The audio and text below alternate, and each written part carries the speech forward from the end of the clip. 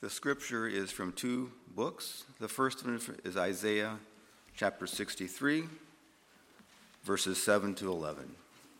Isaiah 63, 7 to 11. I will be reading out of the NIV.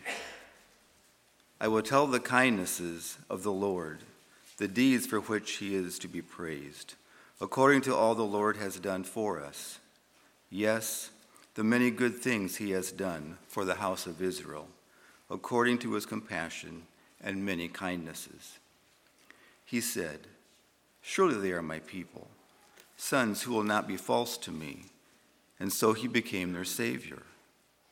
In all their distress, he too was distressed, and the angel of his presence saved them. In his love and mercy, he redeemed them. He lifted them up and carried them all the days of old. Yet they rebelled and grieved his Holy Spirit. So he turned and became their enemy, and he himself fought against them. Then his people recalled the days of old, the days of Moses and his people. Where is he who brought them through the sea with the shepherd of his flock? Where is he who set his Holy Spirit among them? And now Ephesians chapter 4, verses 22 to 24. You were taught with regard to your former way of life, to put off your old self, which is being corrupted by its deceitful desires, to be made new in the attitude of your minds, and to put on the new self, created to be like God in true righteousness and holiness. Good morning. Very special welcome to all of you that are new or visiting today. It's good to have you with us. Special greeting to all of those that are listening or watching at home through our Zoom feed, our streaming. It's good to be together. I'm sure that we would have many stories over the last week of how you spent your Christmas and how you spent last evening, whether you actually saw the click of the talk into the new year or not. Maybe some of you slept right through that and enjoyed that good rest. I don't know. This morning, we want to talk about our theme. We've been, for those that are newer, just to refresh all of our memories, we're really in a series here that is talking about restoration. So this wall has been built over the last number of Sundays. It was in shambles. It was broken. And I encourage you to go back and read some of the Old Testament references of the rebuilding of the wall.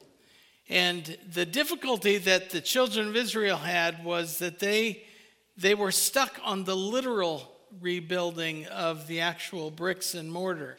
It was a significant symbol. I'm not diminishing the importance of it, but I am saying that we have an understanding of a rebuilding and a restoring process. You may have not picked it up, but we sang the song at the table of the Lord.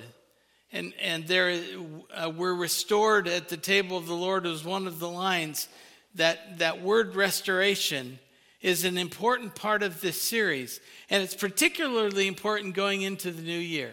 I don't know how many of you remember as children. I specifically do remember that we had a thing called do-overs. You'd be playing Foursquare or something, and somebody would do something they weren't supposed to, or in our perspective, we thought wasn't fair. Do over. We get to do it over. So we get to serve again. And do-overs were a way to correct and make something right. And we want to talk about this concept of change today and what it means going into a new year. One of the things that is an obstacle to some of our perspective is that we do get stuck on the good old days. So let me just ask you, if you remember the 90s, what was big in the 90s? What about Beanie Babies?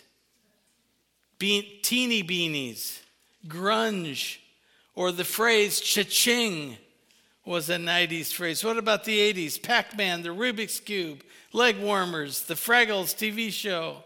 Never saw that one, actually. 70s, how about that for some of you that go back that far? The 8-track tapes, the platform shoes, and the leisure suits. I shudder to think about my leisure suit. It was banana yellow. There are reported pictures somewhere. You'll never find them. They've been buried so deep. Anyway, the 60s, LPs, troll dolls, and the first lava lamps emerged in the 60s. If you go back to the 50s, wax Coke-shaped bottles with colored sugar water inside, hula hoops, and putting peanuts in your 10-cent 7-ounce glass Coke bottle before you drank it. In the 40s, how about party lines on your telephones? You know, telling somebody to get off the line and stop listening in, but you couldn't really do anything about it anyway. All kinds of those things. We remember things distinctly and differently. And there are years that have come and gone that we say, I'm glad that year is done. I'm ready to move on. And there are some times and portions of years that we wish we could do it over. I don't know if you've ever thought of the difference between something that is every day or something that is every day. I remember talking about growing up with my everyday clothes. And I've jokingly said, because we were very, very rich comparatively to the world, but I remember saying that we were so poor that the only difference between winter and summer in my clothing was a coat. I didn't know what long johns were. I didn't know what long sleeve T-shirts were. It was just a change of the outer coat. But we talked about everyday clothes were clothes that you wear just casual. In fact, the term it's an adjective for every day that is, it's something that's seen or used every day. It's ordinary, it's typical. There's nothing special about it. Sometimes we wear our everyday clothes to church. We wear everyday clothes to work on a project at home. Most of us don't fix the plumbing or clean out the shed with our suits on. Not saying it's never been done, but in any case, the question between that and then the words every day, which is more of a phrase that simply means each day. So each day. My question is, what is your faith? Is it an everyday faith? Is it an everyday faith? How do we understand that? And why is that significant? Because if it's just everyday and common and casual, we will overlook it and we will take it and it will diminish the importance or significance. It certainly can. On the other hand, if it's a faith that is vital and is effective and we're excited about it and it is driving our lives, then it should be ordinary and everyday. So one can understand it both ways. This wall, though, was special. This wall was built as a symbol of the rebuilding of people's faith in God. But it was a symbol. It was a literal temple that was being raised up. Read the story of Hezekiah in Haggai. Haggai chapter 1, 1 to 15 is a significant passage that we can and should be studying in relation to the rebuilding of the temple.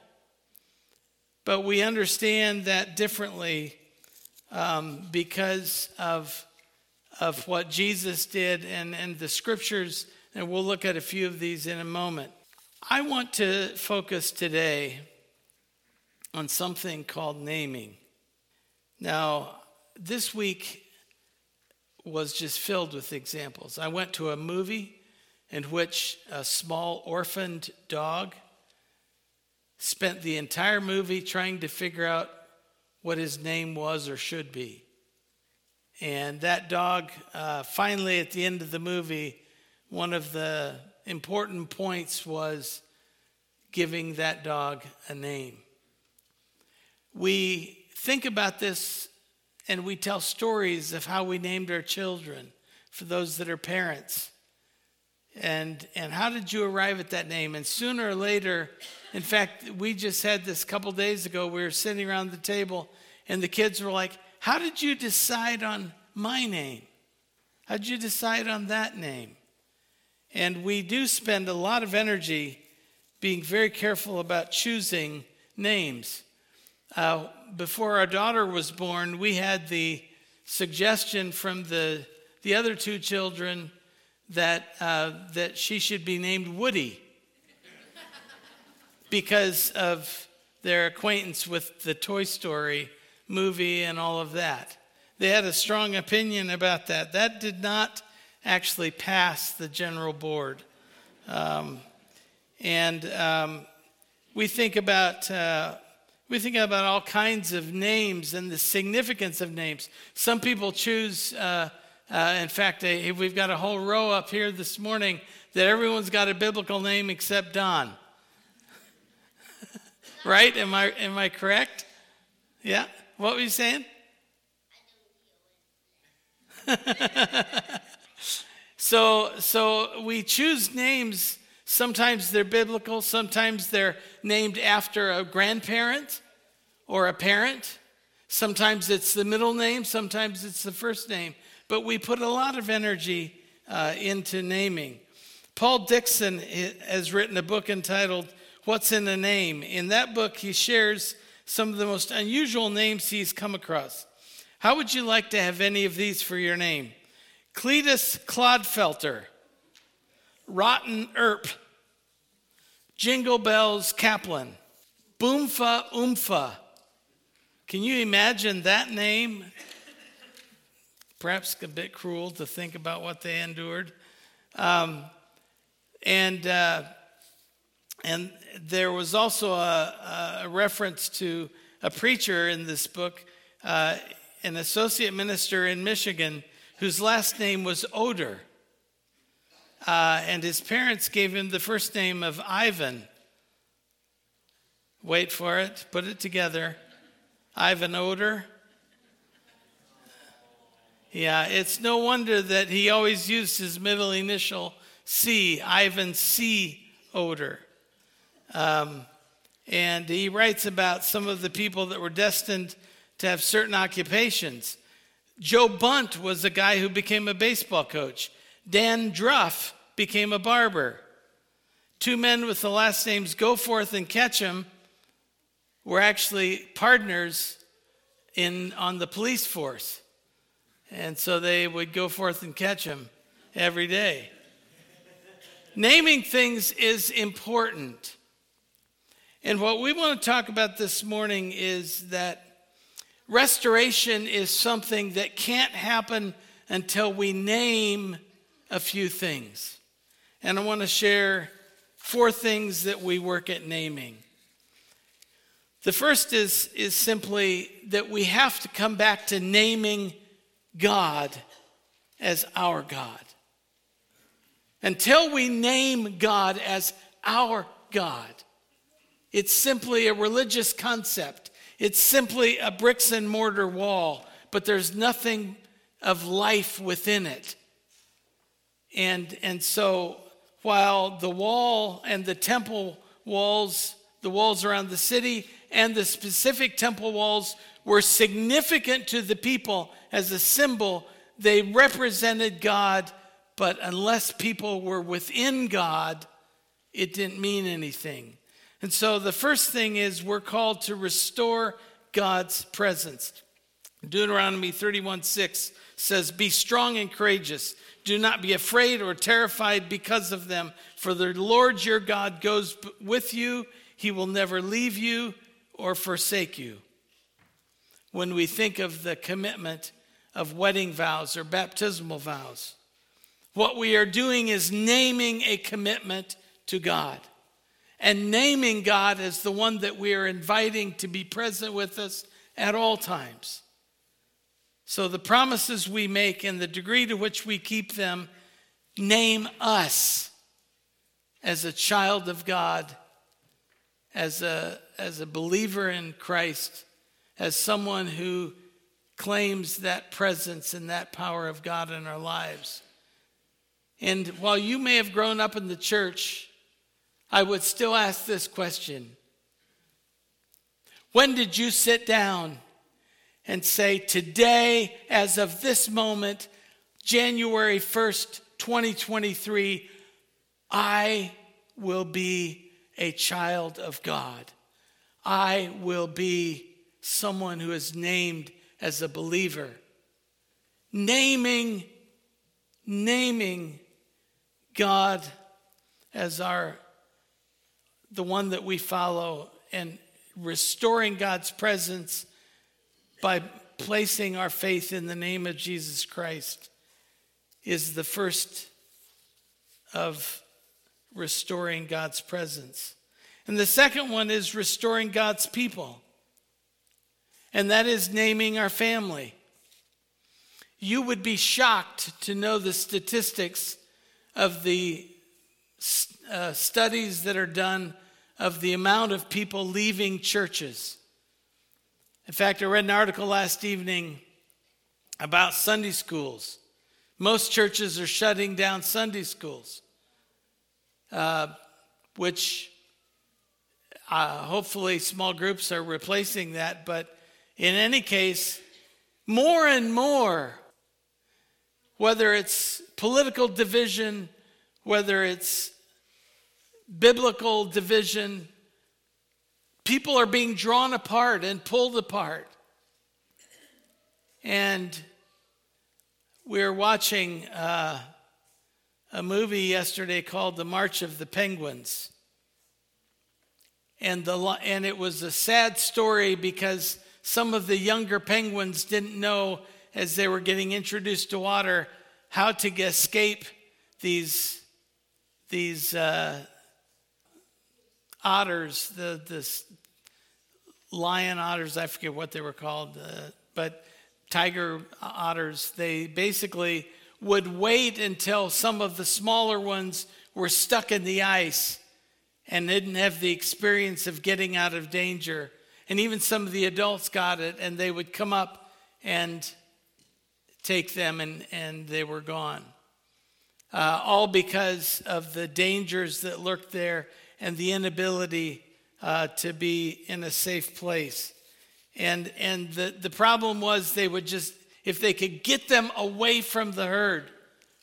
And that is the thing that we must stand against. We are called to be a church and a group of people that will stand as a community together, not just when things are going bad, not just when someone is hurting, that especially so. But every single morning someone walks into this church who's got hurts that nobody knows about. How do we care for and prayerfully encounter people every morning? Christian greetings are great. It's jovial. It's joyful. But how many times do we really get beneath the surface and find out that there's pain, there's fear, there's something that needs to be restored, and it can only be restored through a living example of people who believe in God and believe in ministering to the needs of others. We need to name our family. Naming myself and my family as children of God is the important thing. Hebrews 8:10 says, "This is the covenant I will establish with the people of Israel," God says. I mean, we don't very often see in Scripture, and I don't know if it's anywhere, where it says, "I will establish my covenant with just certain individuals. No, he says it's with his people, the people of Israel. After that time, declares the Lord, I will put my laws in their minds and write them down in their hearts. I will be their God and they will be my people. So identifying as a person who is naming myself as one of a family of faith, whether that's here, 5 states away, no matter where it is that if you're visiting this morning, no matter where, plant and plant well until God calls you somewhere else. But to be a part of and to be willing to name myself as I'm a part of that. Remember the song, I'm so glad I'm a part of the family of God. And to name that and declare that I am going to name my family. In 2 Corinthians 6:14 it says, do not be yoked together with unbelievers, but for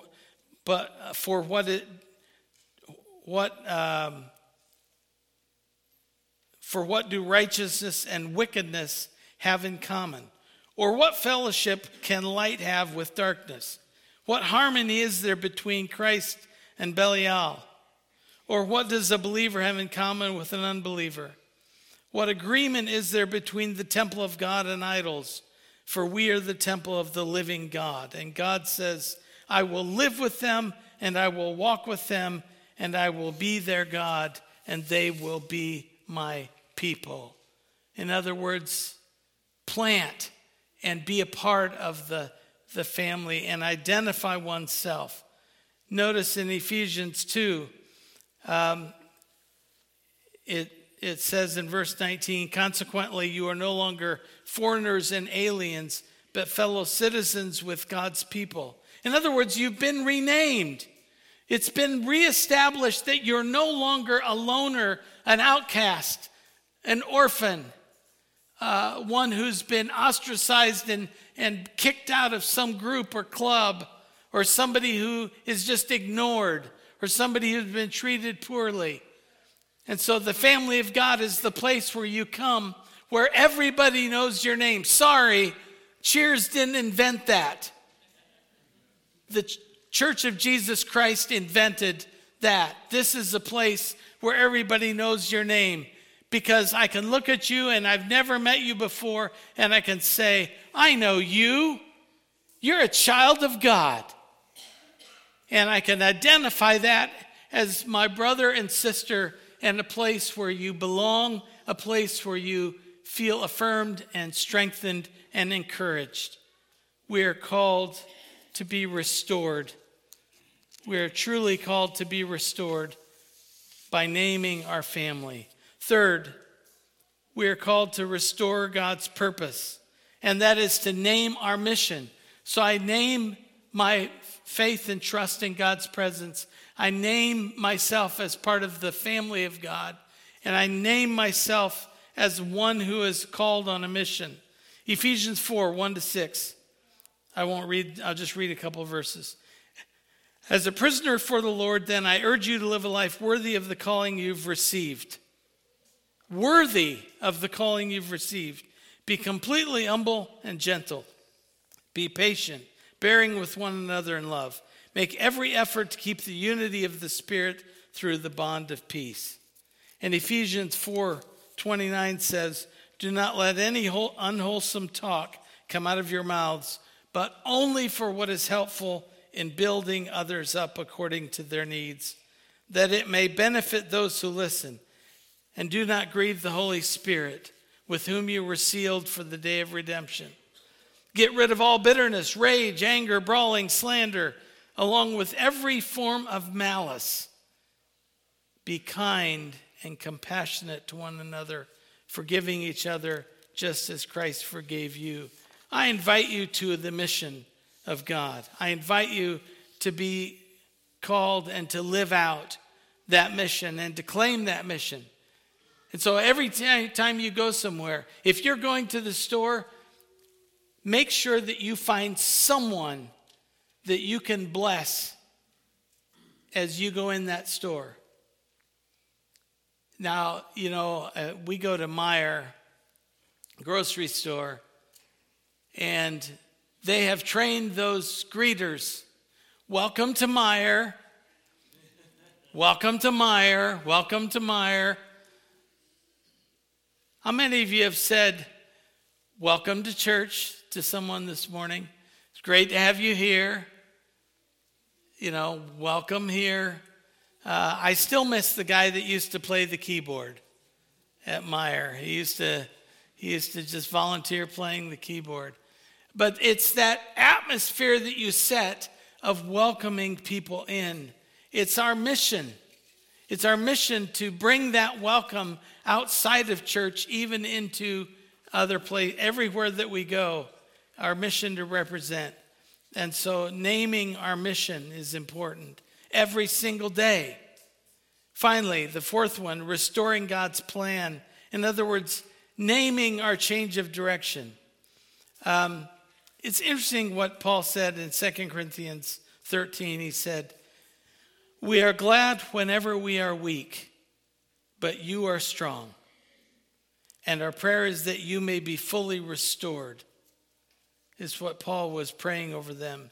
And he said, finally, brothers and sisters, rejoice. Strive, get this, strive for full restoration. Encourage one another, be of one mind, live in peace, and the God of love and grace will be with you. In other words, get rid of these stones. You see these stones over here? At one point, they were possibilities for this wall. They look good on the outside, except they're not. They represent the hurt and the brokenness and the past. They represent every logical reason that you have to be angry with God. They represent every single hurt at the hands of someone else, or everything somebody said about you, or somebody did to you. They represent everything you never got in life and you deserved it. They represent all of the things that just continue to take away your name as a child of God. Because these things will separate you from a peace with God. And so if we're called to name, we're also called to name the things that move us in a direction away from God. And so that's why Paul could say that he was thankful for his weakness, and he acknowledged it over and over again because he knew that it was Christ that his strength came from, not from himself. Remember when he talked about all of the reasons he had for being super qualified, and he counted them all rubbish because it was only through who he was, being named as a child of God, a redeemed child of God through Jesus Christ, that gave him his value and value to anything that he ended up doing. So get rid of all of these stones. And we need to seek his face. We desire to know him at a deeper level. You know, a lot of studies have been done. More recently, a study was done where 90% of Americans, it's suggested 90% of Americans know about God, but also close to 80 to 90% of Americans that believe in God also have no issue with lying. That lying becomes something that has become the standard practice of our culture, and we need to throw those bricks out. And we need to say, that's not going to build me into the child of God that I am designed to be. And so while so many people are willingly confessing that they lie on a regular basis and see nothing wrong with it, we as a people of God name ourselves in a different way. That we're willing to identify the things that were wrong. I have pointed countless times, I even referred to it Tuesday morning devotional. Countless times I've referred to this because Paul in Romans 14 says, I do what I don't want to do, and the very thing I want to do, I don't do. And he goes back and forth reflecting on this. And I think it's important to say that we need to name our brokenness, name our sins, name the resentment we're carrying, name it and get it out and lay it at the foot of the cross and be done with it. Until we name the things that keep this wall from being built in our hearts and in our minds, until we name the things that we know as a people of God, we know intuitively this isn't right. And I will stand up for it at whatever the cost to say, I am going to stand for the one who gave me the name, child of God, someone worthy of Christ dying for and redeeming. And so we're called to repent. Acts 3:19 says, repent then and turn to God so that your sins may be wiped out, that times of refreshing may come from the Lord, reclaiming our identity and restoring our joy. That is the most important thing. You know, you can talk about restoring, but let me just give you, as I close, an example of some of the other words for it.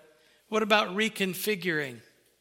What about recalibrating, rearranging, recomposing, reconstructing, redesigning, reforming, reshaping, adapting, changing, modifying, tailoring, updating? We are called to reconfigure every and each day, and we're called to constantly reconfigure and be restored as an everyday practice. So let me close with giving you a prayer that I think I want to just offer to you. I'm going to call it the Everyday Faith Prayer.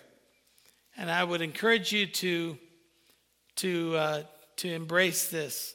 It can also be called, for some of you this may click better, an identity prayer. There are 4 things you do in this prayer. I encourage you to do this and try this every day and see what it does. Number 1, name God's love in the past to remember what he's done for you. Name the blessings. That's all part of naming how God has loved you, blessed you. Secondly, name God's promises for the present. God made many promises to us, and he's kept every single one of them. Name those in your prayer. Even if you name 1 or 2, just name them. Third, name your struggle. In other words, open your heart to God. He wants you to. Let God know what your struggle is and what you're uncertain about, what your fears are, both from the past and the present. Name that struggle. And then 4th, name your purpose for the day, which is looking forward and saying, God, I want to recommit to this today. Those 4 things, naming God's love, how he's worked in the past, his blessings, naming God's promises for the present, naming your struggle for the past and present, and naming your purpose for the day. If you do those 4 things and pray that every single day, I honestly believe it will change your life. I believe it will change your whole perspective. I believe you will find that the power of God works by living into the name that we call ourselves. I am a follower of Jesus Christ.